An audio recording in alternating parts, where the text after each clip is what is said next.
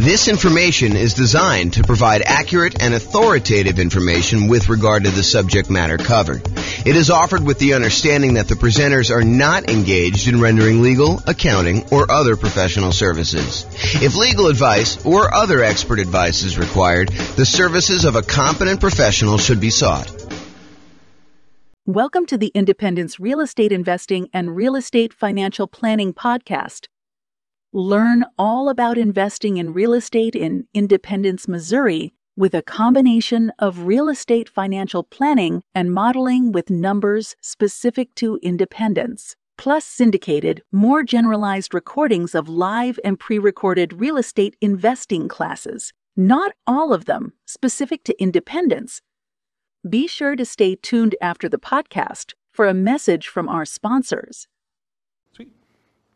All right, so quick turn and flipping properties. Really basic definition here. We're buying properties, we're adding value in some form or another, and then we're going to resell the properties. And it's usually as quickly as possible, although there's some variations where we slow them down. So adding value, before I get too far into this, I want to kind of classify this a little bit more. So I think a lot of people are familiar with this idea, buying a property, going in, putting a new roof on or putting new carpet in, updating the kitchen, adding bathrooms, rehabbing the bathrooms, those types of things. But adding value doesn't always have to be that. And I'll even go off on another tangent for a second here. There was a period of time, many years ago now, where I used to cater to fix and flip investors. That was like my niche. I was a real estate broker, and that was my main strategy, is I would cater to real estate investors. And I'll tell you a little bit more of the story, because tonight would be the night to do it. Most real estate brokers, they work this way. They go and they kind of do marketing in order to find clients. The client comes in, they say, hey, listen, I'd like to buy a property that has this kind of characteristics. And then the real estate agent would go try to find those properties, go show them those properties, help them write a contract in that property, and then help shepherd them through being under contract to closing. I was like, fix and flip deals are much harder to find, especially in a hot market. They're a lot trickier to do, and I'm not going to work that way. What I would rather do is I would use skills in order to find properties that are hiding in plain sight and more unusual fix and flip opportunities, or more fix and flip opportunities, or doing marketing in order to find off-market fix and flip opportunities for clients. And so instead of a real estate agent who would go and say, okay, you're going to hire me, we're going to have a buyer's agent agreement, and then I'm going to go help you do this, I said, that's not how I'm going to work, because those guys get paid when they close on a deal. What I said to them is, look, what you're going to do is you're going to write me a check up front. You're going to pay me a retainer. And from the retainer, I'm going to charge you hourly for the work that I do in order to find you fix and flip deals. And I'm going to analyze the MLS for undervalued properties and show you opportunities that you probably didn't know existed. But I'm going to charge you hourly for that. When you eventually do go buy a property, and I don't do this anymore, by the way, but when you go do and finally do buy a property, and you use me to buy the property, whether it's on the market, inside the MLS or outside the MLS, then I will earn a commission on that. And any money that you paid in up to that point, I will credit you back. So it's not like you paid any more. It's not like you paid, $10,000 plus the retainer and hourly. You basically paid the same fee, except because a lot of people say they want to do fix and flips and then they don't close, or there's a lot of work involved in doing fix and flips up front, that sometimes you get to the point where they're like, sorry, I wasted your time, but I'm no longer interested, things have changed or whatever they're doing. I was like, I'm not doing it that way. So I would actually help people do this, and I'd find those strategies that way. And one of the reasons I tell you this is, one of the secret things that I found with properties is a lot of people they look for very distressed properties that need a lot of work, that are smoke damage or water damage, or they got mold, or they got asbestos, or they had meth in them or something like that. There were some other ones that were hiding in plain sight. And the best way I could describe this, as one example, this isn't the only way to do it, but one example of this was grandma's property.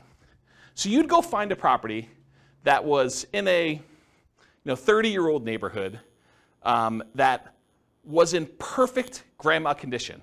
It was like you walked in and it was like pristine 1980. Everything looked brand new. There was plastic runners on the ground where grandma decided she didn't want to walk on the carpet, so she would do that. She would never use the kitchen. Everything looked exactly perfect. But it was really outdated. And so a lot of times those properties were fix and flip opportunities where you could go in and you could update things that was 1980s grandma into modern day stuff, and there was a big enough spread where you could make those work. And so they were sort of unusual fix and flip opportunities that not everyone was thinking of. And that was one of the examples that we would use. Because I would take, I'm not going to go off on too much tangent, but I would download all the data from the MLS, and then we would actually run analysis on them in order to find properties that had below normal price per square foot, or we would look at what the taxes were and try to find undervalued properties that way. So there are a bunch of different things we were doing that way. So I guess what I'm trying to say is adding value isn't always what you immediately think of when you think of fix and flip. It could be these more unusual grandma type properties as one example, or it could be a liquidity issue where someone needs to sell very quickly and they're willing to sell at a big enough discount, but you could almost put it on the market as is and sell it for a higher price. And the only reason that they were willing to sell it for you wasn't that there was anything wrong with the property. You didn't need to add value and you didn't need to go in and fix stuff up. It was you were adding value by adding liquidity to the marketplace. Does that make sense? That it's not always just swinging a hammer, or replacing carpet, doing kitchens, doing upgrades. Make sense, everybody? Okay, cool. So typically, we're buying properties, adding value in some form or another, then we're reselling properties, and it is primarily used as a means of generating income. We'll have a slide here in a second where we talk about real estate investing versus real estate entrepreneurship, and this is a real estate entrepreneurship type activity. You're in the business related to real estate. You're someone who's going in and you're trying to find deals, do labor, whether it's yours or managing someone else doing the hammer swinging, carpet replacing, upgrading kitchens, or managing someone, or doing it yourself, or managing someone. And so you're in the business. It's an entrepreneurship activity. So it's a job. You're getting paid to do this labor. So realize if this is like the class that you want to do, this is the strategy you want to do, that you are really looking at a job. This is not like a passive wealth building strategy like a lot of the other ones we've taught so far, like buy and hold, or nomad, or house hacking, or things of that nature. Make sense, everybody? Okay, cool. I run a really informal class. If you've got questions, go ahead and interrupt. I probably will ask you to use the microphone, and Rachel has volunteered to be the microphone runner tonight. She told me earlier that she said, I would love to do that job. So, yeah, because you're going to ask a lot of questions anyway. All right, so exceptions. So I'm going to go over what I think is a generalized way of doing fix flip, kind of quick turning properties. But there's all these weird exceptions, and there's no way I could cover every single one of them. So, if you come to me and you say, but what about this, James? Yeah, I'm sure there's some exceptions to that, and feel free to bring them up if you want to. But this is not the only way to think about it, but I've tried to think about it from a pretty comprehensive way, and I've tried to do it in a more most common sort of way rather than these really obscure cases, okay? And also, beware, just because you think that you don't think there's a chance that X can happen doesn't mean that it won't happen. So this is designed to be like a starting point discussion to help you make better investing decisions on your own with additional knowledge, but make sure you do your own research. Do not rely on me solely as your kind of like business person who taught you how to do this. All right. Quick turn and flipping variations. So I listed out what I consider to be the 4 major quick turning, flipping kind of like strategies, variations on this strategy. So there's the most traditional one. That's buying a property, adding value, and reselling as quickly as possible. A lot of times you'll go in, you'll get a hard money loan, you'll do rehab on the property, you'll upgrade the kitchen, replace flooring, and then you'll immediately put it up to sell with the intention of making a profit from doing all that. But then there's 3 other ones as well. So I classify another one as live-in flips. And live-in flips for me is when you buy a property as an owner-occupant, you move into the property, and you get owner-occupant financing in most cases. So a lot of times you're buying like a property with 5% down, or 3.5% down FHA loan, or 3.5% down FHA 203K loan, which is like the rehab version of the FHA loan that allows you to finance the purchase and also the repairs. Or the conventional version of that, there's a conventional 5% down rehab loan as well. Or you do like a USDA nothing down loan or a VA loan with nothing down, and you buy a property with the intention of, over the next year or so, doing your fix-up on the property with the intention of, after a year, selling it. That's what a live-in flip is to me. You move in the property, do the fix-up while you live in the property, often you're doing work in your spare time. This is like a second job. That's really what it is. After you get done with your regular job, you come home and you start fixing up the property.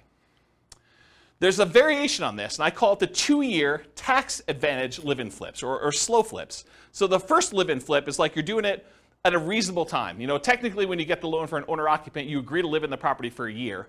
So it's going to be hard for you to do it faster than a year. And there's an incentive, a tax incentive for you to wait a year. And that if you wait more than a year, you have long-term capital gains on any gain you had on the property. So that's a 15% tax rate usually, unless you're in some weird tax situation. But usually a 15% tax rate for after a year's point for doing the gain on that.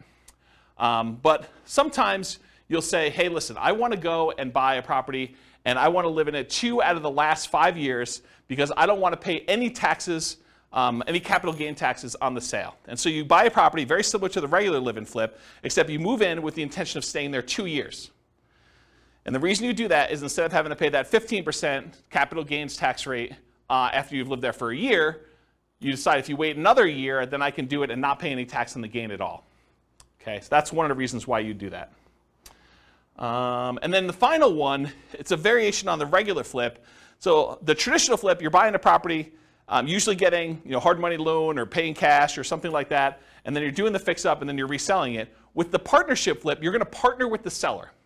So instead of you going and getting hard money loan or some other type of financing, you go to the seller and say, look, Mr. Seller, your house needs some updating and I can get you more than what you would net if you partnered with me and do this.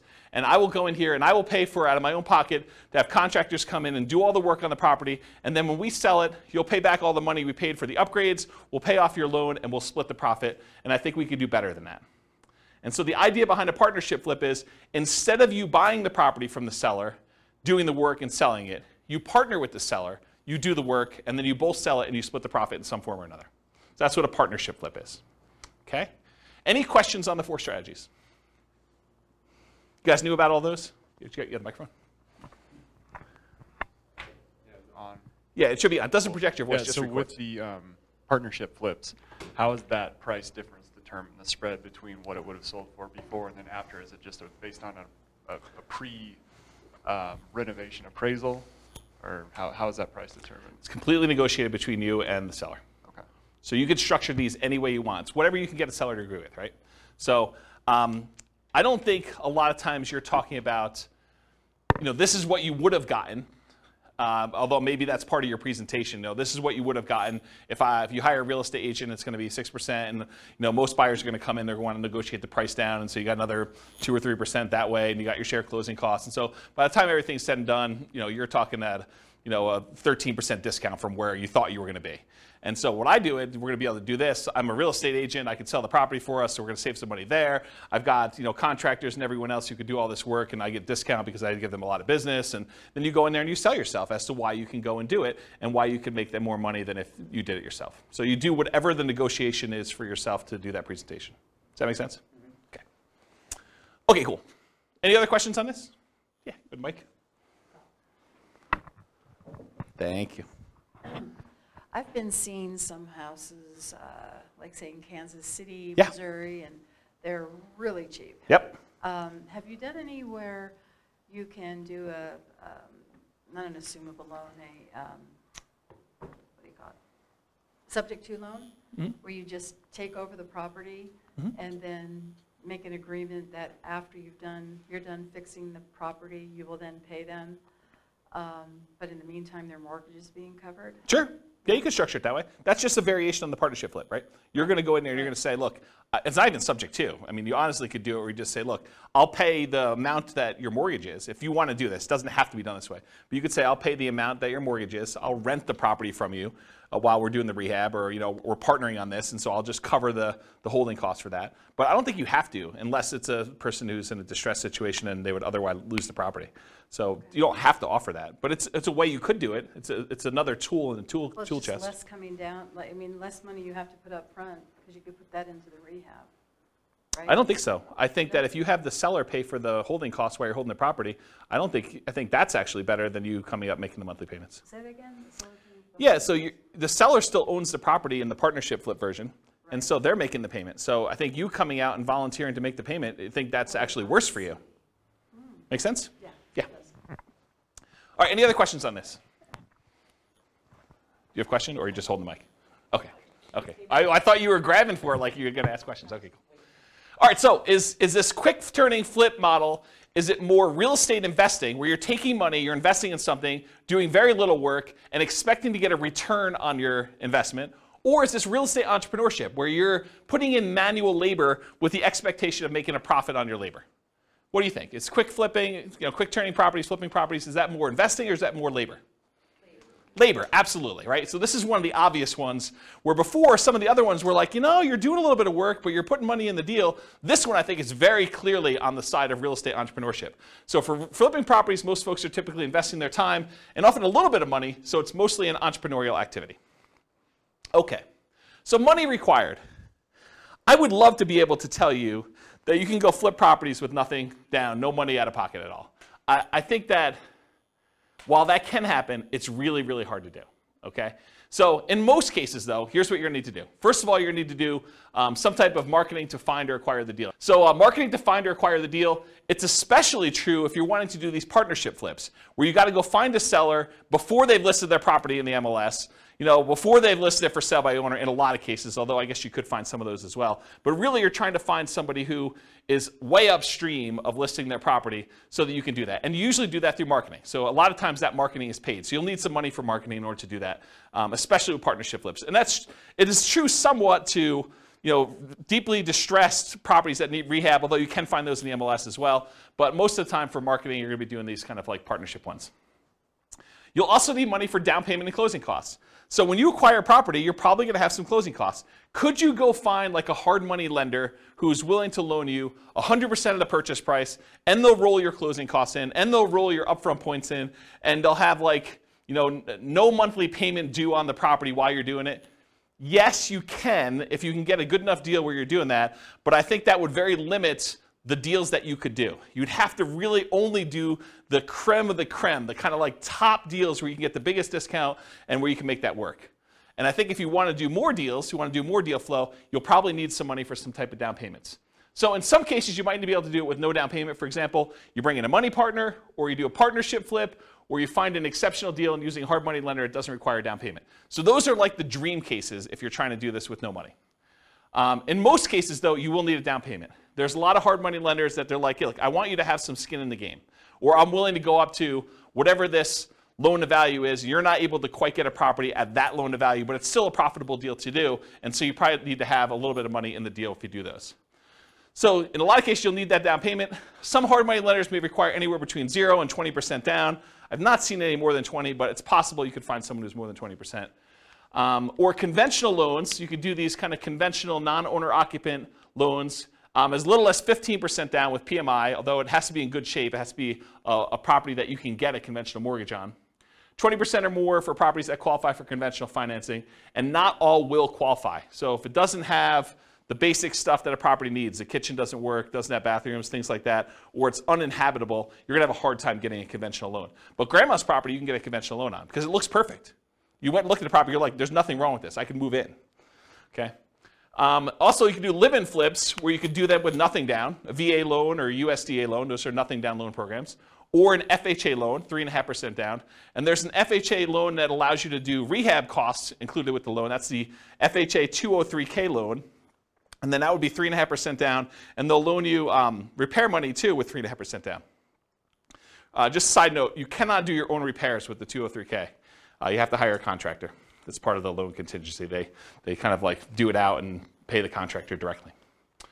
Or you can do 3% or 5% down conventional loans, and there are versions of conventional loans that also allow you to do repair money as well. And then I think that's it for the live-in flips. Some flippers may opt to use their own cash or cash-like equivalent. And what I mean by cash-like equivalent is you own a property free and clear, or you have a HELOC on another property, you could go access your own money and use it like it was cash, even though you're just borrowing from yourself, okay?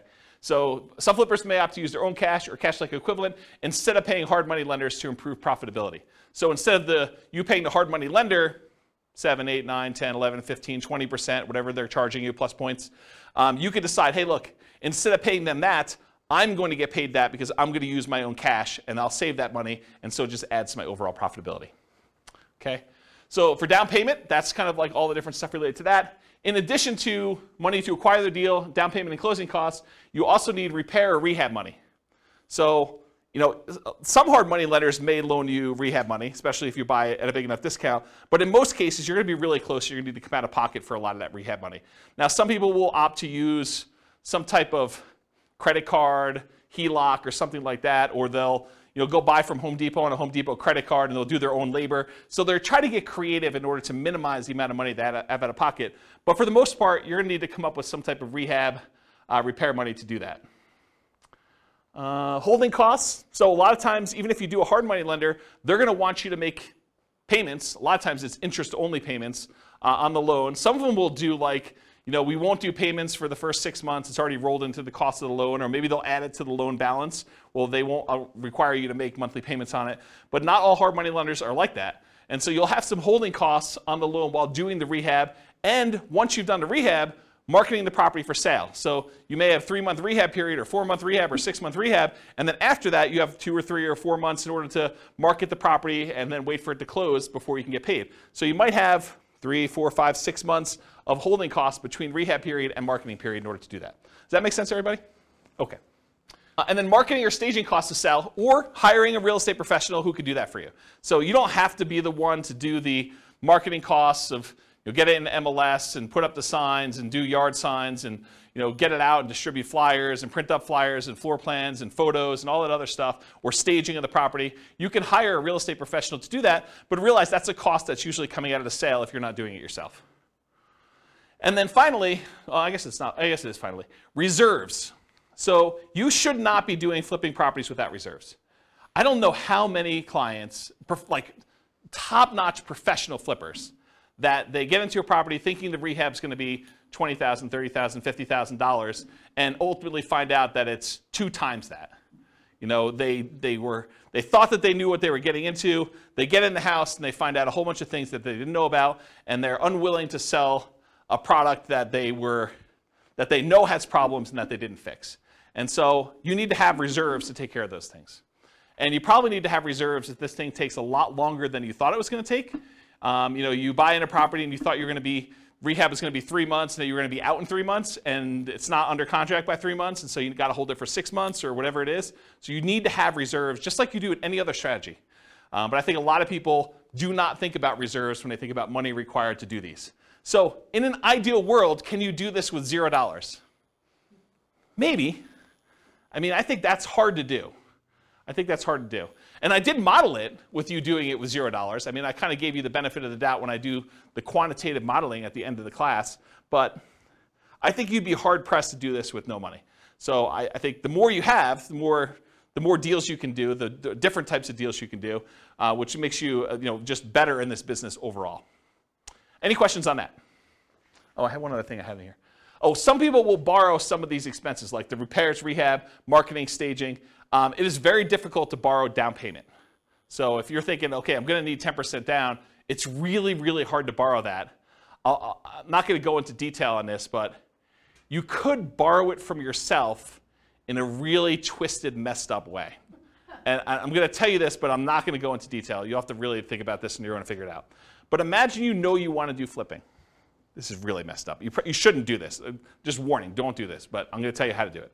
So imagine for a minute, you got 3 months or 6 months before you're going to have to do this flip deal, right? And you know that you don't have the down payment. But you're spending money on groceries and car payment, all the other bills that you normally have. You could, not that I would encourage you to do this, but instead of taking the cash that you would normally use for groceries and doing your car payment or anything else, you could actually charge these regular living expenses on your credit card, roll up a credit card balance while the cash balance in your account is also growing, but the cash thing you could actually use for down payments, where before you could not use the credit card. Now you need to qualify with your debt to income ratio because you got to cover that debt and stuff too. And I'm not going to go into a whole much detail on this because I think it adds a lot of extra risk if you do it this way. But if you're like desperate, that is one strategy that you probably could do, which as soon as I say it, I regret telling you. But I did tell you don't do it. I did tell you not to do it. So, but that is a way to kind of get around the thing if you don't have down payment money. Have you done it when you started? What's that? Have you done it when you started? I bought a property on a credit card. So one of my earliest properties that I purchased, they had like this crazy write yourself a cash advance check dealio. And it was like 1.99 for 9 months or something like that.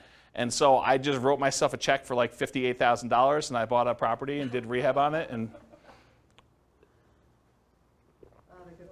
So you could do it that way. I mean, or partner with somebody, right? You know, you be the person who finds a deal and runs the deal, and someone else comes in and they sign for the hard money loan and they provide the money, and you kind of build up to it. I mean, I think that's another way to do it, which we'll talk about in the partnership class. All right, any questions on money required? Helpful? Nice, cool.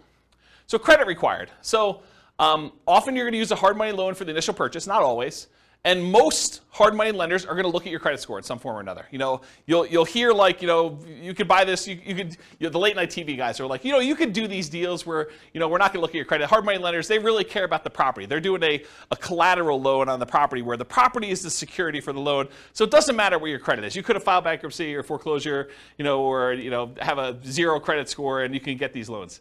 Maybe there's a hard money lender who's willing to do that, but I think the overwhelming majority of hard money lenders, especially the ones with the more reasonable rates, are going to want to look at your credit score and make sure that you're able to do the deal, get the deal done. They have confidence in you to do it, and credit score is one of the ways that they can measure that.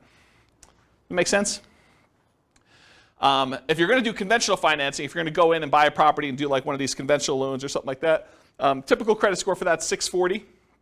Oftentimes, the better credit you have, the better your interest rate is going to be on those. And then for these kind of less common situations, the live-in flips, it's owner-occupant financing. And you can go as low as 580 with the FHA loan in order to do your credit score with that. There may even be some exceptions where you can go lower than that with really unusual, exceptional situations. But go talk to a lender. They'll tell you this stuff. So that would include stuff like FHA, including the 203K loan, VA financing, USDA, conventional, including the conventional rehab loans, provided the property can qualify. So the property needs to be able to be in good enough condition where you could buy it that way and purchase the property. With a partnership flip, you may not need credit score at all. If your partner is going to qualify you for the loan, you don't need to do it. So in that case, it may not be required at all. And if you're buying without a loan, all cash, credit score is not required. And realize, just because I wrote these numbers up here, you can't go to your lender and say, you know, James told me that it was this number. You need to ask them what the qualification is for their loan products at that time, because they may change. I mean, loans are changing right now a lot. In case you didn't hear the news, interest rates rose by 0.75% today. So another big jump today. All right, any questions on credit required? Sweet. Skills required. So the primary skills required for flipping properties are, number one, you got to be able to find deals. Got to be able to find deals. That's a skill that's required. You also got to be able to estimate rehabs or know someone who can. You either got to be able to do it yourself or you got to be able to get a contractor in there who can estimate the rehabs for you. Got to be able to figure out acquisition financing, hard money lending, private lending, you know, the conventional financing, live-in flip financing, whatever it is that you're using to acquire the property, you need to know about the financing. You need that as a skill. Then you need to either be able to do the rehab yourself, swing a hammer, do the fix-up yourself, or hire people and manage a team to be able to do the rehab. And then you need to be able to sell the property. Those are the primary strategies, the skills required in order to do quick-turn flipping properties. And of course, the skills of rehab can vary depending on whether you're doing it yourself or you're going to hire someone to do it. If you're going to hire someone to do it, you need to be good at management. You need to be able to pick, hire managers, stay on top of them, make sure they get the job done right, know how to pay them, know how to structure all that. And then selling properties may be you hiring someone else to do it or you doing it yourself. So another way, you either need to be managing them or doing it yourself, so different skills. Any questions on skills required?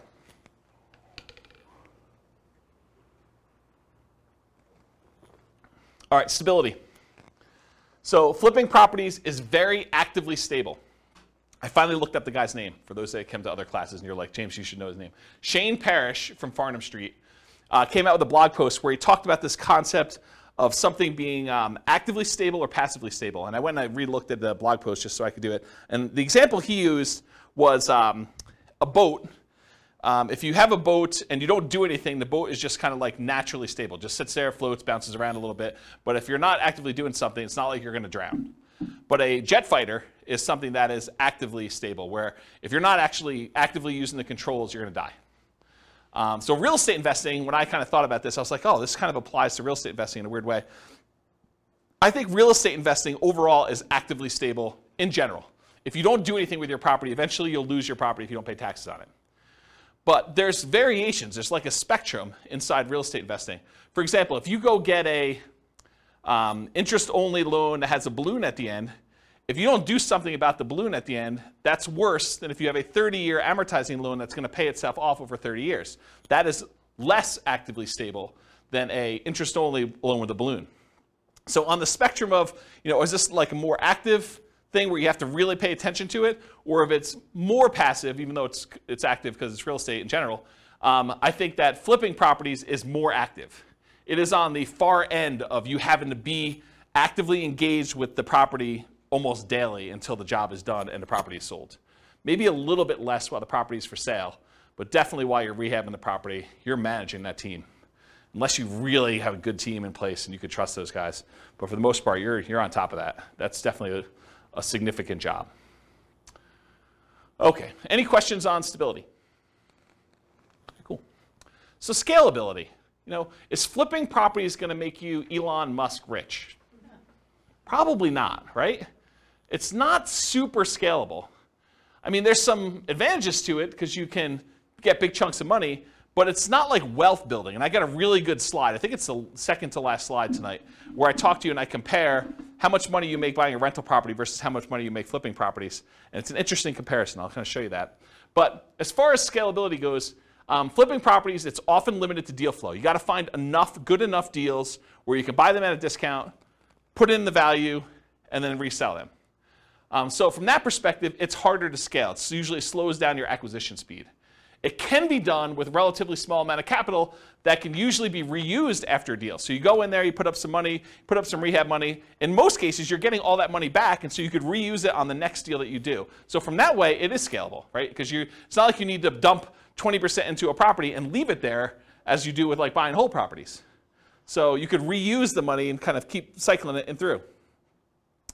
Since it requires a lot of manual labor, it's typically not considered a scaling wealth building strategy directly, but many people will use the profit from their fix and flip deals in order to acquire long-term wealth with rental properties or nomad or house hacking or whatever in parallel. So they'll go ahead and use money from their flips in order to fund down payments for doing other strategies. Does that make sense? Okay. Any questions on scalability? Cool. Risk exposure. So I think flipping properties has a medium risk rating. And for those that watched, so those that were here for other classes, you're like, James, does your risk rating ever change off medium? Turns out Burr was high last week. So you'll see that when you see the podcast episode. But so a lot of these are medium. And there are different reasons why this one's medium too, because flipping is different risks than I think that buy and hold, nomad, and house hacking had. And it shares. One of the reasons Burr had so much risk is it combines both the strategies. It's got all the risk of doing rehab in it, and then it's got all the risk of doing buy and hold because it's both strategies. And so that's one of the reasons why it's high. It's got twice as much. So for risk tonight though, for flipping properties, fix and flips, there's rehab risks. So you're going to do your rehab on a property, and a hurricane hits, doesn't hit your property, but the price of lumber triples. Well, that's an additional risk.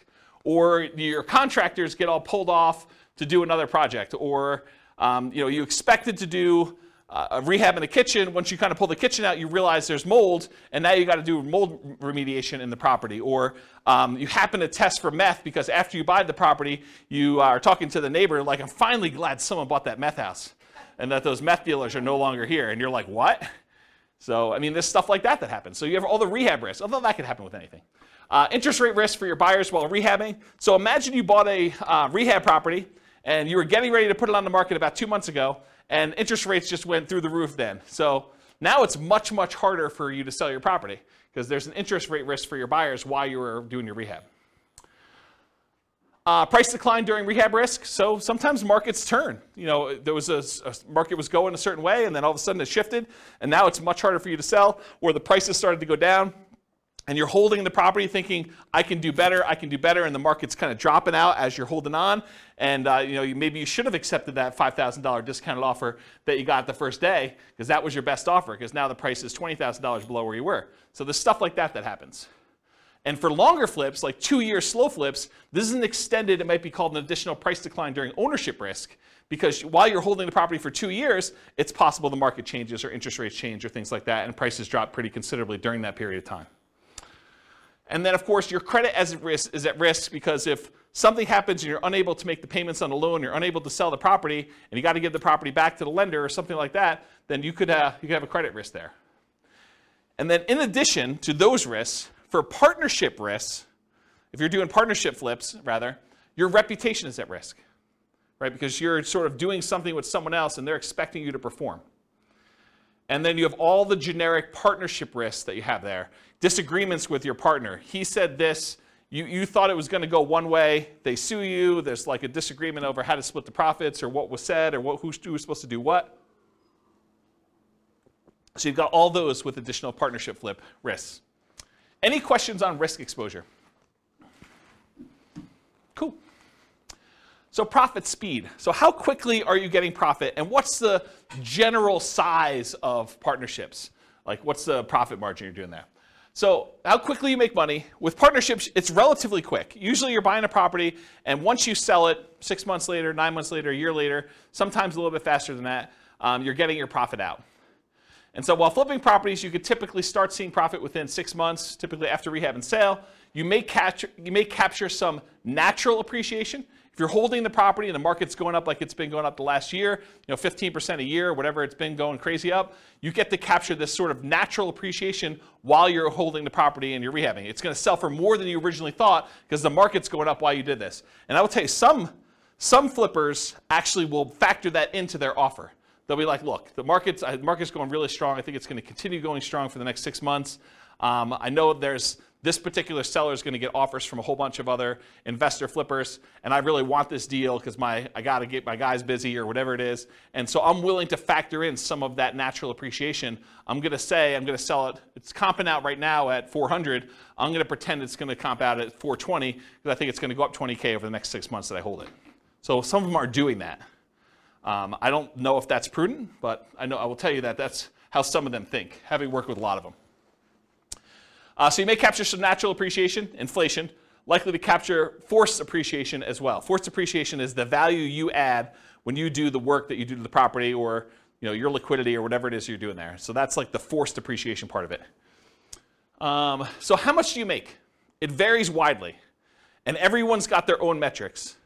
And everyone's expenses and holding costs and costs of money and their overhead and everything else is different. If you're running a really lean ship, maybe you make more profit. If you have a lot of overhead and a lot of stuff going on, or you have really expensive money, maybe you make less. But I think a lot of investors will target $25,000 minimum net profit after everything. And some of them will bump that up to 10% of the sale price of the property as like a way to deal with properties becoming more expensive. So, if you're doing a lower cost property, a lot of them will say $25K minimum, or some will even do less than that, but I think 25 is a very common number you hear. $25,000 profit minimum after all my expenses net of everything. Or if you're doing like a $400,000 property, maybe you say I want 40K. Or some people, in order to get a deal done in a really hot market, they'd rather have 25K than not get the deal. Maybe they actually bump it down to 25 in those cases. Okay? Okay, and by the way, 25K net of all expenses, not taxes. So most people are going to do that number, and they're not going to take into account their tax obligations from that number. So if you're looking at the returns, this is typically the return quadrants we use when we're looking at a property. So you'll get some appreciation, both that natural appreciation while you have the property from inflation, and then also any forced appreciation. You're usually not getting any cash flow. In fact, cash flow is probably going to be negative at your holding costs. Debt pay down, a lot of times your hard money lender is going to have an interest-only loan or even a negatively amortizing loan, which means that the payments are getting on and the interest is accruing while you're holding on to the property. So debt pay down is usually going to be either zero or a negative, depending on whether you're just making interest-only payments or that. And then you're not usually getting tax benefits while you're holding the property because you're not usually renting it out. So usually there's nothing there for those. Any questions on profit speed? All right, no questions on profit speed? Profit size? Okay, cool. So finding deals.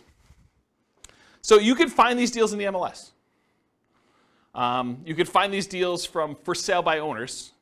And there's really two groups of for sale by owners. Those for sale by owners that are currently actively marketing their property, like people that put the for sale by owner sign in their yard, put up their property on websites like Zillow or Craigslist or other things like that. And then you have the hidden for sale by owners. There are properties that are for sale by owner. They're not listed with an agent, but they could be properties that they haven't put out any advertising. You need to go do postcards or pay-per-click or do some networking or whatever in order to find those sellers, in order to be able to find those deals that way. And then the most common way to find these deals is wholesalers. Wholesalers are typically people that are putting out the marketing in order to find the deals. They're marking them up by putting their profit on the deal, and then they're usually assigning their contract and allowing you to close on it and buy it directly from you. So those are really the three most common ways. You can find these deals with auctions, like foreclosure auctions or IRS auctions or things of that nature. You can also find banks that have what's called real estate owned. It's properties they've taken back in foreclosure that they have on their books that they own, and a lot of times they'll have a list of properties that are real estate owned. You got to find the right bank that's got real estate owned. It's a pretty small list, and I think most of them are not doing this right now. But I mean, there's probably some banks that still have real estate owned, especially as the number of foreclosures increase. Right now, the number of foreclosures is like at all-time lows. And then finally, tax liens, tax deeds, and tax sales. You sometimes can find a deal that way. Any questions on finding deals? All right, cool. So searching for fixer-upper deals in the MLS. So I'll just give you a couple hints about how to find these. There's lots of different ways to do it. But one of the ways is to search for these types of terms like handyman special, the word handyman, the word special, the word fixer, the word fix, the word TLC, the words needs work, mold, asbestos, and I would do all the different wrong spellings of asbestos because I know you guys have a hard time spelling it and real estate agents do too. So just do lots of variations on that. Damage, fire, smoke, water damage, all those types of words in order to try to find these inside the MLS. And you're going to come up with a lot of false positives, right? Like you're going to do a search for fire and it's going to say, backyard fire pit. And that's not really what you're looking for, right? You're looking for fire damage or something like that. But you'd rather get the false positive and be able to say, okay, I'm going to pass on this than to miss one that really had fire damage. Or meth. I don't think meth's on there. That's another one. What's that? Will they put that in there? It's a meth house? Sometimes. Yeah, you're supposed to disclose. Yeah, the question was, will they put in there that it's a meth house? Yeah, if they have meth and it has not been remediated, they're supposed to disclose that to you. So yeah, putting it in there definitely could come up with some properties. Quick question, if they don't disclose it, and you purchase it, can you sue them because they didn't disclose it? It's a big deal. Yeah, so I'll say it for the mic. So the question was, if you buy the property and they didn't disclose it to you, can you sue them? You could sue anyone for any reason, right? I mean, so yes, you can sue them. Now you got to go prove that they knew. So good luck with that. If they really did know and it was obvious and there was evidence of it, they tried to have it remediated, or they were the ones that did the meth themselves, and you could prove that somehow. I mean, yes, you could probably do that. So here in Northern Colorado, I'll kind of go off topic here for a minute. Here in Northern Colorado, if somebody has a house that was contaminated with meth, and they do remediate it to the state level, they do not then need to disclose anymore that it once was contaminated with meth. And it says so right in the contract. So just realize that if the property did have meth, it was remediated to the state standards, they no longer need to disclose that it had meth at one point, which I'm not sure I personally would like to live in a house, even if it was remediated, that had meth at one point. Okay. I'll add one more thing to this. It's not on the slide, but so I was reminded of this when I was telling you the story at the beginning of the class, which I didn't really intend to tell you, but I guess I did anyway. So one of the other things we would do is I looked at all the different ways. One of the things that I did, where do I start the story? One of the things I did to try to find fix and flip deals is I went through and I looked at, I don't know, whatever it was, 20 years of MLS data. And I looked for pairs of transactions. So somewhere where a property was purchased in the MLS, and within 6 months later, that property was sold again. And so then I would go find, okay, this was a pair of transactions for the exact same address. And so I'd find that pair, and then I would have what I refer to as the fix and flip, the pre-fix and flip house, and then the post-fix and flip house. And I could do a whole bunch of data analysis on that. I can go look at, what's the spread, like how long were the properties listed for, how long they stayed on the market, what the typical discount was when they made an offer on the first one, what the typical premium or discount was when they resold the property, how long it took to resell. So I can look at a whole bunch of data. But one of the things I wanted to do, now that I had these fix and flip pairs, I wanted to go look at all the initial transactions and try to find out ways that I might be able to identify those that were not obvious. And one of the things that came out of this, it wasn't the only thing, but it was a pretty strongly correlated thing, and that was the ratio of the list price of the house, what they were trying to sell it for, and what the taxes were on the property. Because taxes are a proxy for value. So taxes sort of represent what the assessor believes, based on how they run their own comps, what the property is worth. So if you look in a neighborhood and you can see, this has taxes of $2,000 and the property's worth $400. This one has taxes of, $2,200 and it's worth, $440 or whatever it is. If you find discrepancies, properties where the ratio of taxes to purchase price, and you could do it either way, one divided by the other, and you could do either one you want to do, just measure it the right way. If you find ones that are outliers to that, that could be a first pass, even if it didn't have any of these special keywords in it, and it would otherwise seem like, without you going and running comps on every property, this is a really quick way to whittle down that list. And so you can export the list of properties in the MLS if your MLS allows you to do that, and then do a ratio, download the spreadsheet where they have taxes, property taxes, and then do the thing for list price, and then do some type of calculation, and then sort them by that, and then look at the top 5 or 10 or 20 or whatever properties there are, or just go through and order by those. And that was actually a relatively good way, having looked at data for a whole bunch of these pairs of fix and flip properties, for you to go identify properties that might possibly be undervalued in some way or another. Or you could also find properties where the taxes were abnormally low because there was some type of homestead exemption or senior exemption or something like that. And so you find some of those too. But some of those are also grandma's properties, right? Like the homestead exemption where it's been kept pristine for 30 years, that is another way to kind of identify grandma. So I'm not sure that's the worst way to look for them. Any questions on that not intended to be covered topic? Sweet. You guys got a whole bunch of bonuses. So market conditions. Oh, wait, question. Oh, dumb question. Well, I don't know about those. I didn't say there were no dumb questions. I didn't say you could ask dumb questions about. Go ahead. So I know I know how to look up property tax information on homes, but can you look up if it's homestead or senior discount? Is that listed on?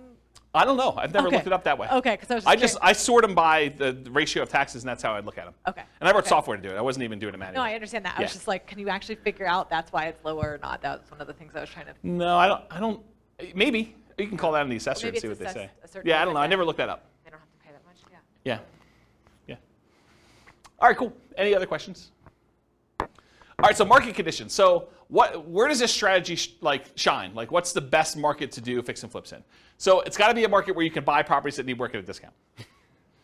All right, if you're thinking you could do it in our current market, our current market 6 months ago, that's really hard to do. It's hard to buy any property without paying a premium over asking price and find a property that needs work. Can you still do it? Probably. There's exceptions to every rule, as I said, but it's much harder to do that. If you want to do any type of volume or scale, it's tricky to do. There are other markets that are much easier to find distressed properties that you could do fix and flip with. The other warning I'll add about this is, sometimes the reason you can get very distressed properties at a big discount is because it'd be really, really hard to sell them, even if they were fixed up. So I think you want to find properties that you could both buy them at a discount and that you see ones that have been fixed up that are actually selling in that neighborhood and at a decent price. You got to look at the comps of what you could sell for in order to make sure you can determine those. All right, so ideal market conditions where you can buy properties that need work at a discount, value add opportunities in some form, and then markets with strong demand. You definitely need some demand in order to do it. It's not enough to buy it at a discount. You also need to be able to sell it in a reasonable time for a reasonable price. It is challenging in low buyer demand markets. It's also challenging in very high buyer demand markets where it's hard to get a discount on anything. Any questions on that? Very cool. Accessibility or availability of deals. These can be hard deals to find. Not as hard as BRRRR properties. BRRRR properties are harder to find than fix up. Why? Anyone know? Because BRRRR properties, you need to both find a property that would qualify as a fixer-upper, but then it also has to be an amazing rental after you buy it and do the refi. So those are even harder to find. Fixer-uppers, you could buy properties that wouldn't be good rentals and sell those. So they can be hard to find, although slightly easier than Burr, I told you that. Watch out for strong availability. Might mean that it can be harder to sell in a reasonable time. And some markets are much easier than others. Harder, but you might be able to invest in remote markets to find these deals. So you can do fix and flip remotely. It is harder to do. I've done some, and it requires different skills. You really need to have a good team in place on the other end to do it, or be willing to travel, or both. But you can do it. So if you're like, I can't do these in my market, first of all, I would test that assumption and see if it's just you and find out if other people are doing it.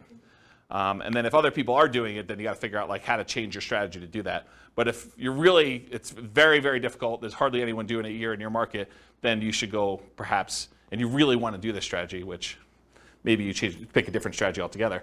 But you could go do it in another market that this is a more reasonable strategy to do.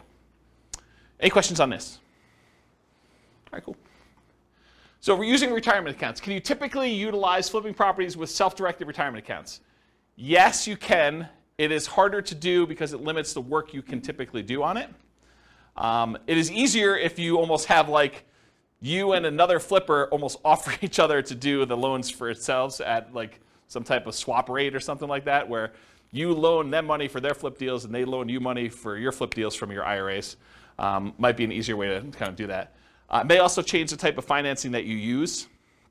So might be harder for you to do certain types of loans by doing it that way. And I think I covered all that. Any questions on financing? Yeah, I want to give the mic to Nick in the back. Thank you.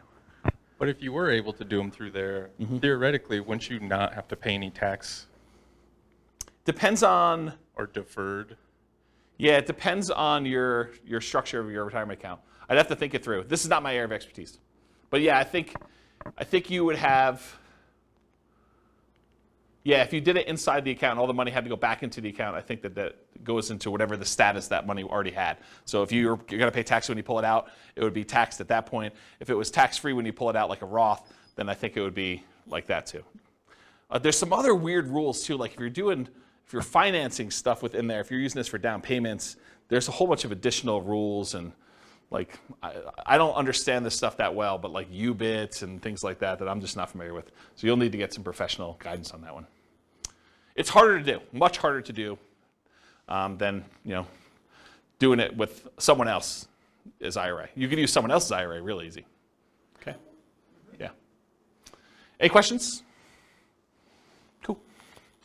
So quantitative analysis. Now we're going to get into numbers, just right at a time.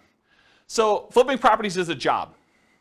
I want to point that out at the very beginning because financially, this thing shows up like extra income in our modeling.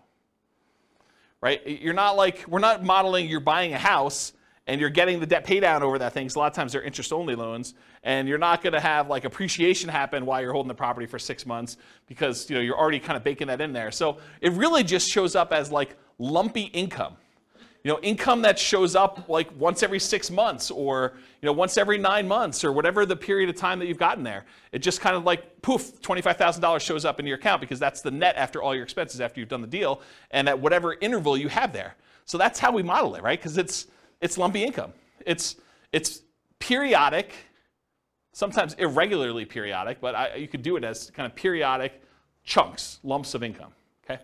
So the other thing that's hard is when we compare flipping properties to all the other strategies we've covered so far, like buy and hold or nomad or house hacking, it's already an unfair comparison because in one case, you're working a regular 40-hour-a-week job. Maybe you're kind of like leasing a property once every year or something like that to do the work. But with this, you've got like second job hours. So I'm kind of comparing one where you're not doing second job hours and you've got all this leisure time, and this other one where you're working a second job completely in order to do this, right? And so it's automatically an unfair advantage to kind of compare them, and you'll see why.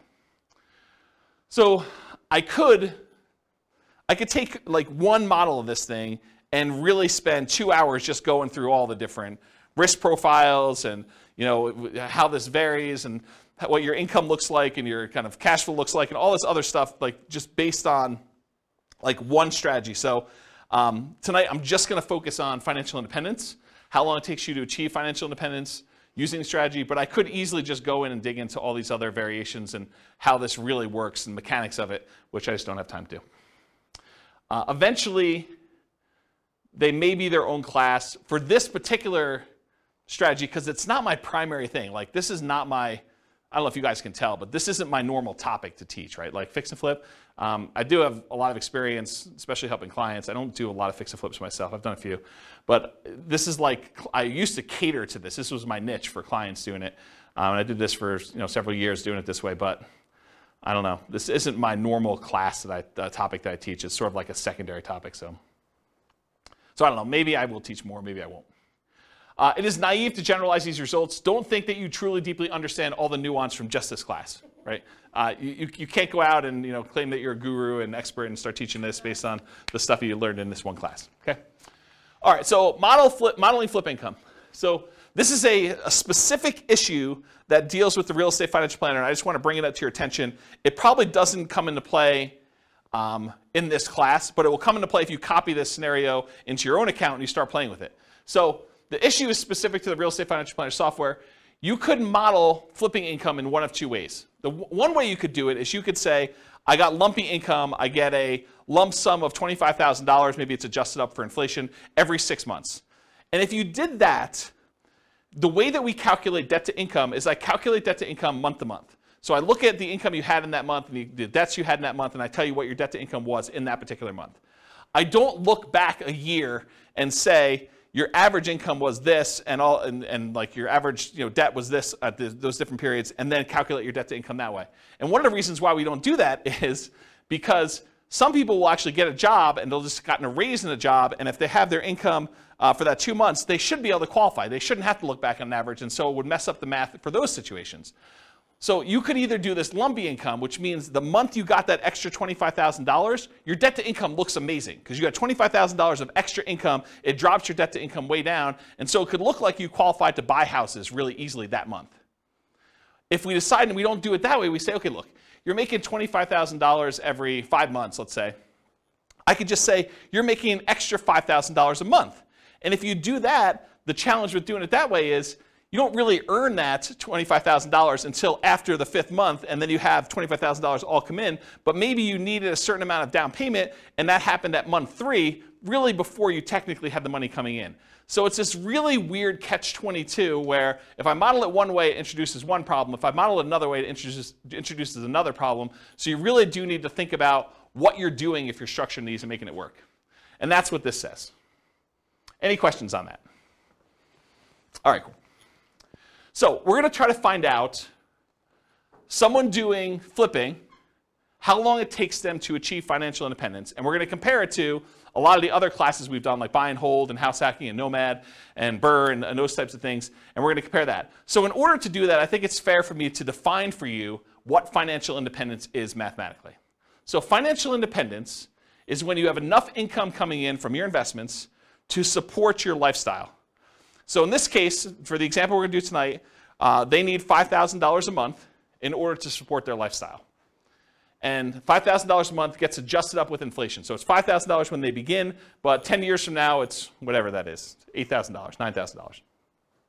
So what are the investments, and how do we calculate those to see if they meet that $5,000 per month income coming in? Well, there's 3 different major sources of money coming in that we count. The first one is any passive income they have. And passive income consists of Social Security, any pensions, or any annuity income they have. So those are the 3 forms of passive income. In addition to that, besides passive income, the second thing is any cash flow they have from rentals.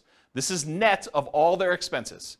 So it's you take the gross rents and any other income they have coming from the property, like maybe laundry service or something like that, and then you subtract out vacancy, property taxes, property insurance, maintenance, property management, mortgage payments.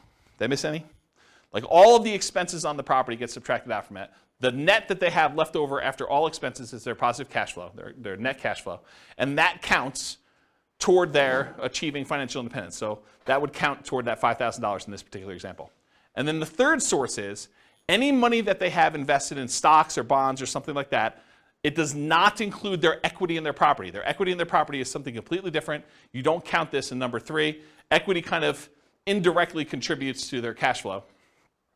because if you have a property that's free and clear, then the cash flow is a little bit better. But the third one is any money they have invested in stocks or bonds or anything like that times whatever their safe withdrawal rate is. In this case, we're using 4%, but 4% of the amount they have invested in stocks, for example, divided by 12 because it's monthly, that would count toward their $5,000 a month income. So passive income from Social Security, pensions, annuities, any positive cash flow net of all expenses from rental properties, and then in addition to that, 4%, their safe withdrawal rate times whatever money they have invested in other assets, not real estate equity. Okay? So when all of those combined add up to be $5,000 a month adjusted for inflation, that is when we define that they have achieved financial independence. They're able to live off their passive income of some sort. Make sense? Their investment income. All right, cool. So if this person, which it's a couple, and I took out the assumptions because I got tired of covering them, but go listen to the previous podcast, and we talk about like all their situations, I believe.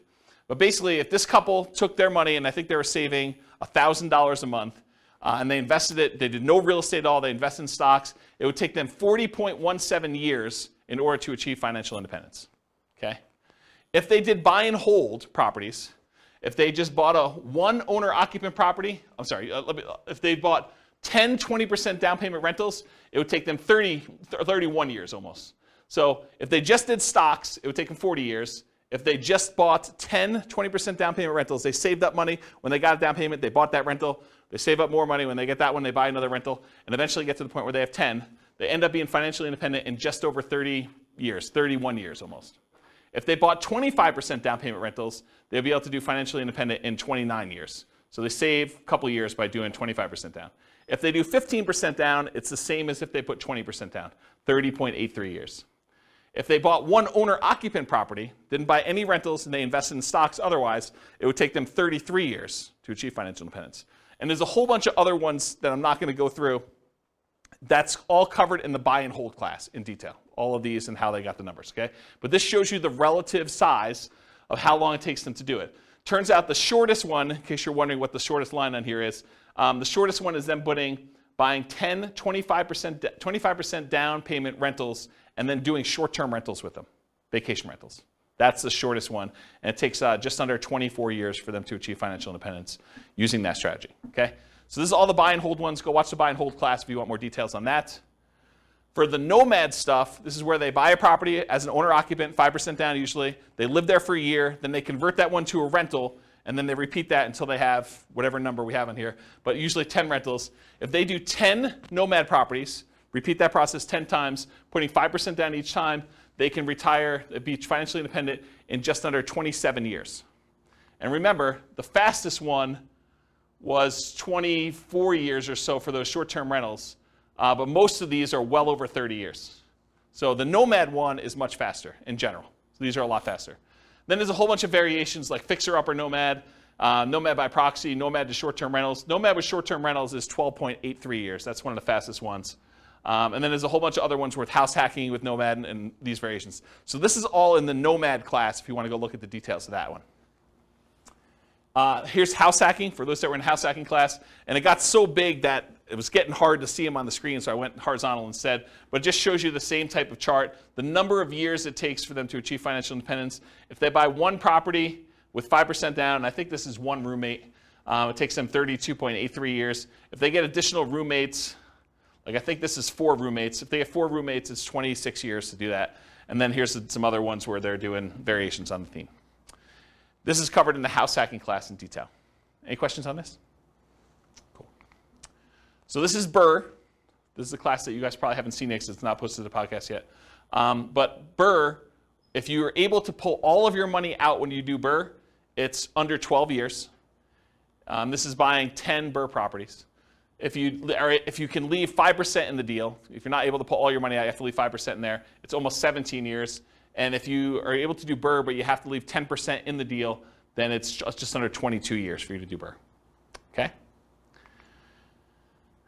And then here is the summary of all those so far, not going into the fix and flips. So I'll leave this up here for a second. I know you guys have a hard time seeing it, but just visually looking at it, these are some nomad strategies. They're all pretty low. BRRRR is really low comparatively. The nomad with house hacking is really low. And then this is just more house hacking over here, and this is buy and hold. You could see relative sizes, though, that really the winners tend to be nomad, BRRRR, house hacking type stuff. Okay, all pretty good? Any questions on that? All right, let's talk about some flipping properties. So in my assumptions, which is wrong, I believe this is not correct, you did not have to come up with any money out of pocket. And the way I justified this in my own mind is, you either had the money, because in this case they're saving money in the stock market for a lot of stuff, and you use that temporarily because you're getting it back, or you were able to do enough work to find a good enough deal where you could do this with no money, or you partnered or something like that. So you didn't have to come up with money for down payment, holding costs, repair money, et cetera. So I think this is not the most conservative way to model this. This is the way I would say this. But I think it's fair. It's because you're getting the money back. It's not like you lose use of that money. I've also assumed you're earning $25,000 net after all expenses. Anyone have a problem with my $25,000 number? Anyone think that's ridiculously low or ridiculously high? Anybody? Okay. You guys using any different numbers? Do you guys do flips? Are you using 25K for your number? More? After taxes, probably, yeah. Okay. Yeah, more. But, More. but then it gives us a buffer. Gives you a buffer. Yeah. And you a lot of times see 25. Yeah, okay. So basically it's 25. And so the amount adjusts up with inflation over time so that 25K 10 years from now is more than 25K. And then paid taxes at ordinary income tax rates because you're doing it in less than a year. So because you're actually buying a property, doing a rehab to it, and selling it within 6 months, you pay that money at ordinary income tax rates. So I figured out what their income would be based on how many they did in the profit of that particular flip and their income that they had, and I adjusted the number so that their income taxes were now higher on their paychecks, and the income tax was also higher on the fix and flip income as well. So I tried to make that adjustment for you so that it's a more accurate way to do modeling of taxes. Taxes increase as they earn more from flips. And then any money that they had extra left over is invested in stocks at 8%. They didn't do rentals in this particular case. So here's what the numbers look like if they do flips. So if they do a $25,000 fix and flip every 6 months, and they didn't buy any rentals, they just basically put the money in the stock market, it takes them 18.83 years to achieve financial independence. So this is somebody who's flipping properties. They've got a totally second job to whatever they're currently doing. And the first job, they're saving $1,000 a month from that. And it takes them almost 19 years in order to be financially independent doing it that way. And the equivalent from before, I thought, was it 40 years? It was about 40 years for someone just doing stocks without doing the flips. But this is like having a second job that's bringing in an extra $50,000 a year. And they were making $72,000 a year from their job to begin with, total, combined between the two of them.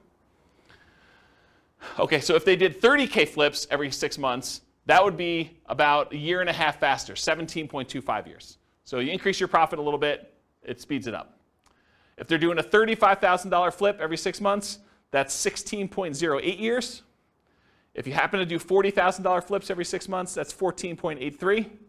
If you do $45,000 flips, it's 13.67.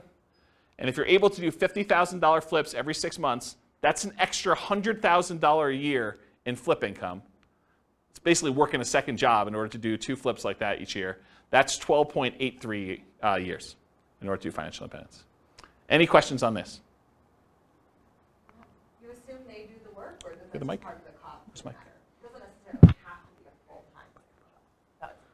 What was the question then? Oh, it wasn't a question. I mean, when you say it's a full-time second job, you Yeah. assume then that they're doing all the work. No, I think that even finding the deals, managing their contractors, and overseeing the sale of the property is an extra job. Whether that's a 10-hour-a-week job or a 20-hour-a-week job, I think part of it is where they are in the process. It's not necessarily a 40-hour-a-week second job or something. I think it depends. I definitely have had clients that this was their job, like they were doing this, and they were, I don't know, going and previewing homes to make sure that they had the comps right, and there's all that stuff that you don't think of that takes time up. Eventually, I think you get to the point where you're good enough and you've seen enough things where you do that. But early on, it's much more in labor. I think you get skills over time where you don't have to, where you could do less.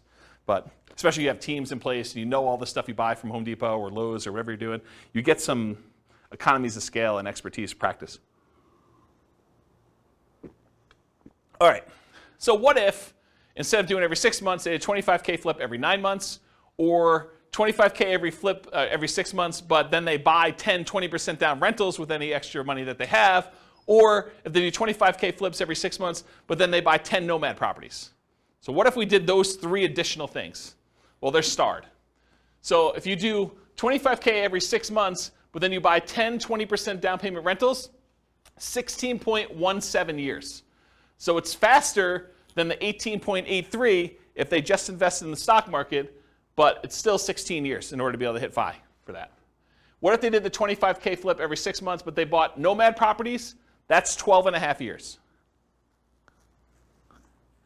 And remember, in our modeling, their flip income goes away once they reach financial independence. They no longer have to flip after 12.5 years. So they stop. Okay?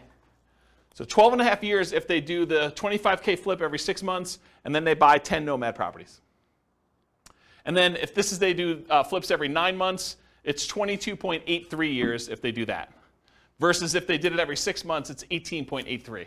So it's 4 years longer if they only do one every 9 months instead of one every 6 months. Any questions on this? Just as an aside, because you guys have seen several of these classes already, at least some of you have. Do you like this format where we do like qualitative and then we go into quantitative? You guys like that? Okay. All right. Any other questions on this? Okay, cool. Let's talk about live-in flips. So if you're doing a flip, if you live in the property or otherwise, but if you do a flip and it's less than a year, you pay taxes at your regular income tax rate. So if you're flipping a property and you make a profit on it, whatever profit you made on that deal after all your expenses, then that gets taxed at your ordinary income tax rate. And I'm not a tax guy, so go verify this with your CPA. But this is my understanding. If you do the flip for a year, or if you live there for a year and you do the flip, then you're paying 15% capital gains, long-term capital gains tax rates. And there are some exceptions where if you have an income below a certain threshold, I think, maybe even there's one for above, though I don't think so. But I know there's one where if you earn below a certain number, then I think your long-term capital gains rate is actually 0, if I'm not mistaken. But it's a really low income. But otherwise, if it's over a year, in most cases, it's going to be a 15% long-term capital gains rate tax rate. So you could save you a little bit of money on taxes if you wait over a year when you're doing your flips. Although I'm not sure that's incentive enough for you to do shorter ones, and I'll show you that here in a second. If you hold the property for 2 years and you live in the property, this is if you live in a property for 2 out of the last 5 years, then up to certain limits, and there are limits on this. You can't do this with like $5 million properties or $5 million gains. I guess it's not the price of the property, it's the gain amount. But if you live in a property for 2 out of the last 5 years, then you do not have to pay anything on your capital gains on the property. So any profit you made on that property, up to some limits, and they're pretty high limits. I think it's like $500,000 for a single person. Does anyone know what the number is? I think it's $500,000 for a single person. I think if you're married, it's even more than that. But that's the amount of gain you get for 2 out of the last 5 years. And then you don't pay any capital gains tax at all on that. So this kind of came up recently for me. I had a client who was, he was working for a builder. He was like the head super for a custom home builder. And his builder owner, the owner of the company, did this strategy where he would buy a house, he'd build a house for himself, build it at a big discount. He'd move in, he'd live there for 2 years, and then he would sell it and he would get to capture this gain by living there for 2 out of the last 5 years, and he'd be able to walk away with a big lump sum of money by doing this. And he would repeat the process. And he was trying to explain to this super that, hey, listen, if you want to have us build a house together, you could buy this house, move in, live there, get a discount, because you're helping to build it, and so you'd be able to buy it at this big discount. And then you'd be able to have this new construction house, and after living there 2 years, you do this. And so he was talking to me about whether or not he should do this 2-year live-in flip or do like a Nomad strategy where you buy a property instead of maybe even buying the one at a discount, where you buy a property that would make a good rental and then you convert that to a rental. And so we were trying to figure out the math of what's better for him to do. And I ran some just back of the napkin math before I even wrote this new code for teaching this class. And the back of the napkin math, I was like, I think you would be better if you could get the discount that you were talking about getting on these new construction properties where you're building with your boss. I think it actually works out better if you flip the property every year rather than waiting for 2 years. I think that you're overvaluing the tax incentive and that you would make more money if you flip twice as many than if you got the tax incentive of doing the one deal every 2 years. And I did some really rough math and I proved that to myself. I'll show you tonight. It's more subtle. There are certain cases where it is true and certain cases where it's not. And I think there's some nuance to it, which I haven't really dug into. It's probably, although I'm probably not going to teach that class, but there probably is a class that one could teach on that topic alone, just going 2 hours on that nuance, but to be determined. So really what I want to tell you about this was, for live-in fixed assumptions, this whole taxation thing about regular income tax rate versus 15% capital gains tax versus no capital gains tax if you live there 2 out of the last 5 years is one of the things we're going to test here. There's no depreciation recapture. So when you own a rental property and you sell it and you got to depreciate the property over a period of time, the amount that you depreciated gets taxed when you sell. Unless you do a 1031 exchange, and then you just defer that tax until a later point. But you pay a depreciation recapture tax. In this case, they're not rental properties because you're living in them. Unless you happen to have roommates while you're living in them, then you would have some depreciation recapture. But in this case, we're assuming you're living in it, you're not renting it out, and so there's no depreciation recapture tax at all. So there's nothing to do there. And then on the sale, I did 3 different versions of sale too. I said you're going to sell it for sale by owner, and you're not going to pay any real estate commissions whatsoever. You're going to sell it directly and you're going to keep all the money yourself. So that's one version. There's another version where you are a real estate agent, and real estate commissions, by the way, are completely negotiable. There's no fixed amount. So if I give you a number here, I'm not saying that every real estate agent charges this amount and that you should always use this amount. But I think 3% is a very common number you might see. And so I use 3%. So if you are a real estate agent, a lot of times you'll pay the buyer's agent who brings you a buyer 3% commission on the sale. And so I'll do some examples where 3% you are the real estate agent or broker. And also when you buy the properties, I assumed you got a 3% rebate on your purchase. So I'll do some examples here where you're doing live-in flips, and when you buy the property, maybe you put 5% down, and then you got 3% back when you bought it. So you get a little discount there as well. And then the last version of this is you are not a real estate agent and you're not selling for sale by owner. You're going to hire an agent, and I just arbitrarily picked 6% as a real estate commission. Could have been 5, could have been 3, could have been 7, could have been 24. But I picked 6% as a real estate commission you paid for both the buyer's agent and the seller's agent to sell your house for you. And so we'll look at what the impact of commissions are on doing this. And then I always assumed you have a 1% closing cost to handle all the title insurance and your share of closing cost fees when you're doing the deal. Okay? So these are kind of my live-in flip assumptions. And so here are the live-in flips. Okay, where am I now?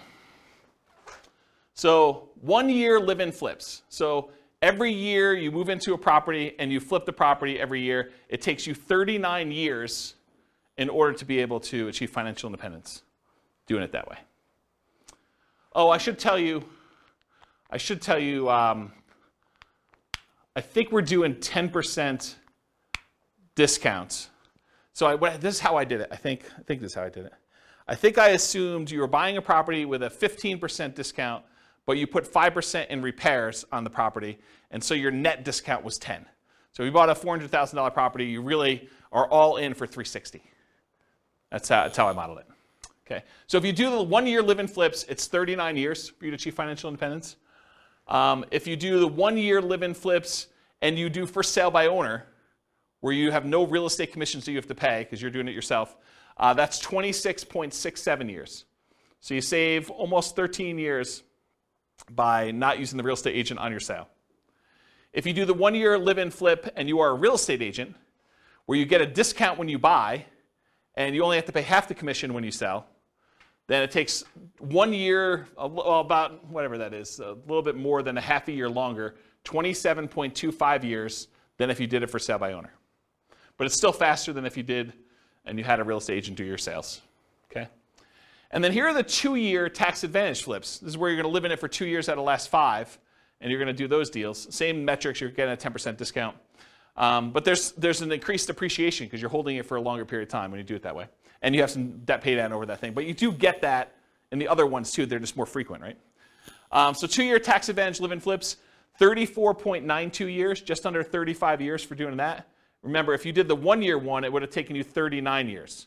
So this is one of those examples where I thought it was going to be the other way, but it turns out the 2 year one is tax advantaged.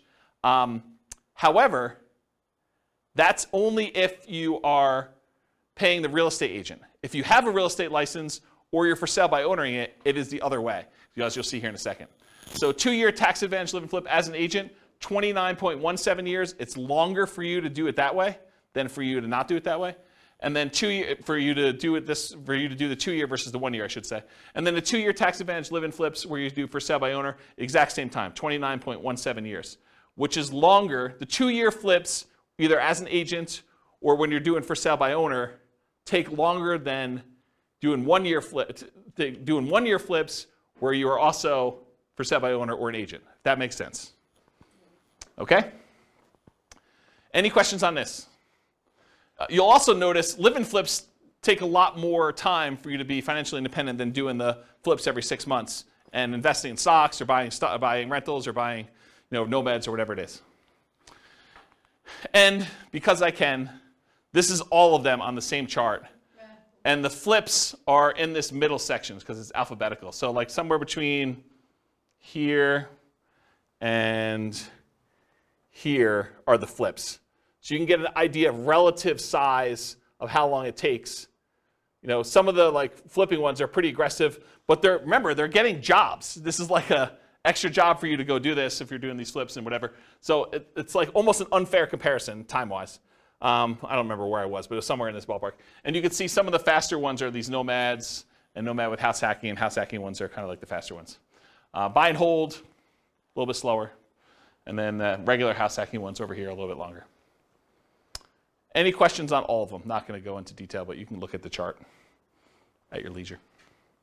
Any questions? All right. This is the penultimate slide, second to last slide. And pause for dramatic effect. Take a drink too. While you're drinking, it would be funny if you could add a bar. It would. All right. So otherwise, I have to repeat it. It'd be funny if you could add a bar on that of getting a minimum wage job for 20 hours a week. Extra? Yeah. Yeah. Compared to the...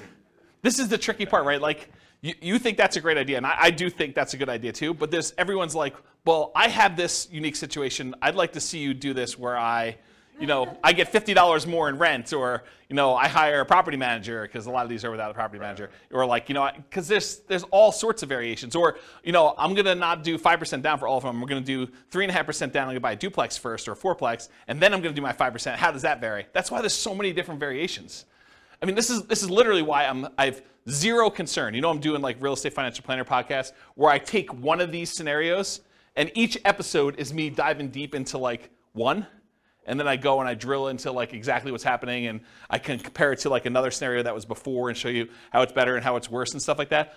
I have zero concern that I'm ever going to run out of these, right? Because I think I'm on like buy and hold, like 25% down. And I've got all these to go with like all sorts of variations of doing this. And what happens if I make more? What happens if I make less? Property manager, not property manager.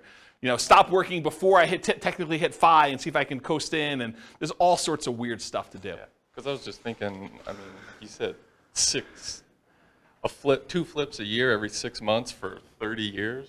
Yeah. Man, that's a lot of time. Right? I totally agree. Yeah, and we all know that house hacking is the equivalent of getting a side hustle, right? So you could do side hustle, go look at the house hacking ones. Those are kind of the equivalent, right? It's like getting the job for $650. So you could look at it that way. There's lots of weird ones. So. All right, so this slide. I used to have a very different version of this slide that I would teach. And the old version of the slide, I'll jump to the punchline, then I'll walk you through this one. The old version of this slide was, for every rental property you have, it's the equivalent of you doing a flip every year. So for every rental property you own, it's the equivalent amount of money that you would make from doing a flip every year. And I'm going to walk you through what I mean by this. So I just randomly took the properties we were buying in all these other scenarios, and I jumped to year 10, just to show you what year 10 numbers look like. So in year 10, the amount of money you make from appreciation on the rental, using a 3% appreciation rate, was about $15K. The amount of money you made in cash flow on that property, I think this is 20% down. The amount of money you made in cash flow on that property was $6,720. The amount you made from paying down on the loan was about $6,000, a little less than $6,000. And the amount you made in cash flow from your tax benefits, cash flow from depreciation, was about $2,600 and change. Okay? Add all those up together, it's about $30,000 in that 1 year from appreciation, cash flow, debt pay down, and the tax benefits of owning that rental property. Squint really hard, it's about 30 grand. If you do a 25K flip, About 10 years in the future, they're worth about $33,000 in change as your flip amount. So for every rental you own, it's very close to the amount you make in a flip over time. You make a little bit less earlier on, you make a lot more later on. But if you look at the chart, if you did like a chart of what your flip would be, going through all these ones, and then you did a chart showing you what your profit, overall profit from these 4 areas for doing a rental property, they're very similar. Okay? And that's every year. This is every year. This is the appreciation in this 1 year. You know, do a $4,000, $400,000 property at 3%. It's like 12 grand, right? So yeah. And then cash flow, I mean, it's what it is. It's like $500 a month. So yeah. Interesting, right? And is there more work doing a flip or doing a rental? One of them kind of becomes, especially if you have a property manager, one becomes very passive and it just kind of like propels itself. So then when you have 10 rental properties, it's like doing 10 flips a year. Another way to think about that. Okay? Now, to be fair, like the counter argument is, but flips are all cash now money. They're all like the side, right? And when you do a rental property, this is cash later. Appreciation and debt pay down is equity in your property, which unless you do a cash out refinance or you sell the property, that's money being held and internally compounded for you for later. This money is now. With flips, all of it's this side. Right? All of it's cash now. That's the counter argument. But in some cases, you want to have, you know, tax optimized returns later, because you're not paying taxes on the appreciation except for property taxes, and you're not paying taxes on debt pay down except whatever you had to pay for the income you earned that paid for this, right?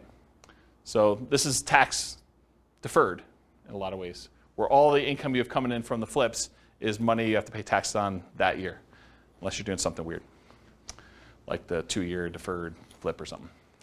Any questions on this puppy? Oh, you do have all right, so conclusions. So I went through some numbers tonight, but assumptions matter a lot. Like, you can't go and say, oh, I attended this class once and James said that this particular strategy is always the best. No, because in different market conditions for different people with different income, you know, different relative skills, different appreciation rates, different rent appreciation rates, different stock market rates of return. Some will do better than others, some will do worse than others, and some may be very, very, very different than what we showed here tonight. So you can't just say automatically this is the best. I think what you have to do is you either need to do the math yourself or you need to put your own stuff into the Real Estate Financial Planner and model it out and then change your strategy and do a variation strategy and then compare the two. I'll also add one other thing. We really only looked at one measurement. We looked at how long it takes to achieve financial independence, when in fact, there's a lot of things to look at, right? There's the risk profile. You know, doing one strategy gives you a lot more risk. Like doing something where you only invest in the stock market gives you all that stock market risk, whether that's good or bad. You know, doing ones where you're buying 5% down rentals gives you a lot more leverage risk of the real estate. You know, that price resiliency or the equity resiliency and rent resiliency stuff that we kind of talked about at the beginning, where, you know, rents decline, that's potentially problematic. 80 flips. So you have all that flip risk, right? And with BRRRR, you have the flip of, you have all the additional BRRRR risk in there too. So like all these strategies have different risk profiles. And so one may be faster, but it may also be a lot more riskier, where if you ran a Monte Carlo simulation where you had all these variables for price appreciation, rent appreciation, stock market rate of return being variable, mortgage interest rates being able to go up or down on you, inflation rate becoming variable, like all those things becoming variable, you may find one has a much wider range of values where, yeah, maybe you can retire really, really early if things go your way, or maybe it's like forever where you don't actually make it with this particular strategy, where another strategy might have a really narrow band where you're almost certainly going to take longer to get to financial independence, but you're definitely going to be financially independent within a 6-year period. And so you might see that if you run your numbers and have certain things happening. You can go to realestatefinancialplanner.com/model, pick your city, and over time, it's not all done at this point, but over time I will be adding all of these strategies in so that we use the numbers for that city, and you could just copy any of the scenarios into your own account and just start from there with numbers that are very similar to whatever city you're in to be able to do that. Okay. That is the end. You guys have any questions before we're we're done. Is that helpful? Different than other fix and flip classes you've attended, where they kind of talk about rehabbing and estimating repairs and finding deals and stuff, a little bit different? Good stuff? Yes, good stuff. You guys are really quiet. Wow. Okay. All right, well, if you don't have any more questions, I'm going to end. I will stick around, but I will see you all soon. Thank you all for coming. Bye-bye for now. With home prices up, mortgage interest rates up, and rents up, but not quite enough to counteract the higher prices and interest rates, cash flow on rental properties in Independence is harder than ever. Book a call with the Real Estate Financial Planner to apply our proprietary 88 strategies to improve cash flow on your rentals. See the show notes for a link to schedule your call and improve your cash flow today. If you're a real estate agent, lender, or professional in Independence that wants to help our real estate investor listeners, consider reaching out to learn about collaboration opportunities with this podcast. We'd love to add more value to our listeners by having you assist our investors buy, sell, and finance their real estate investments. See the show notes to schedule a call to discuss collaboration opportunities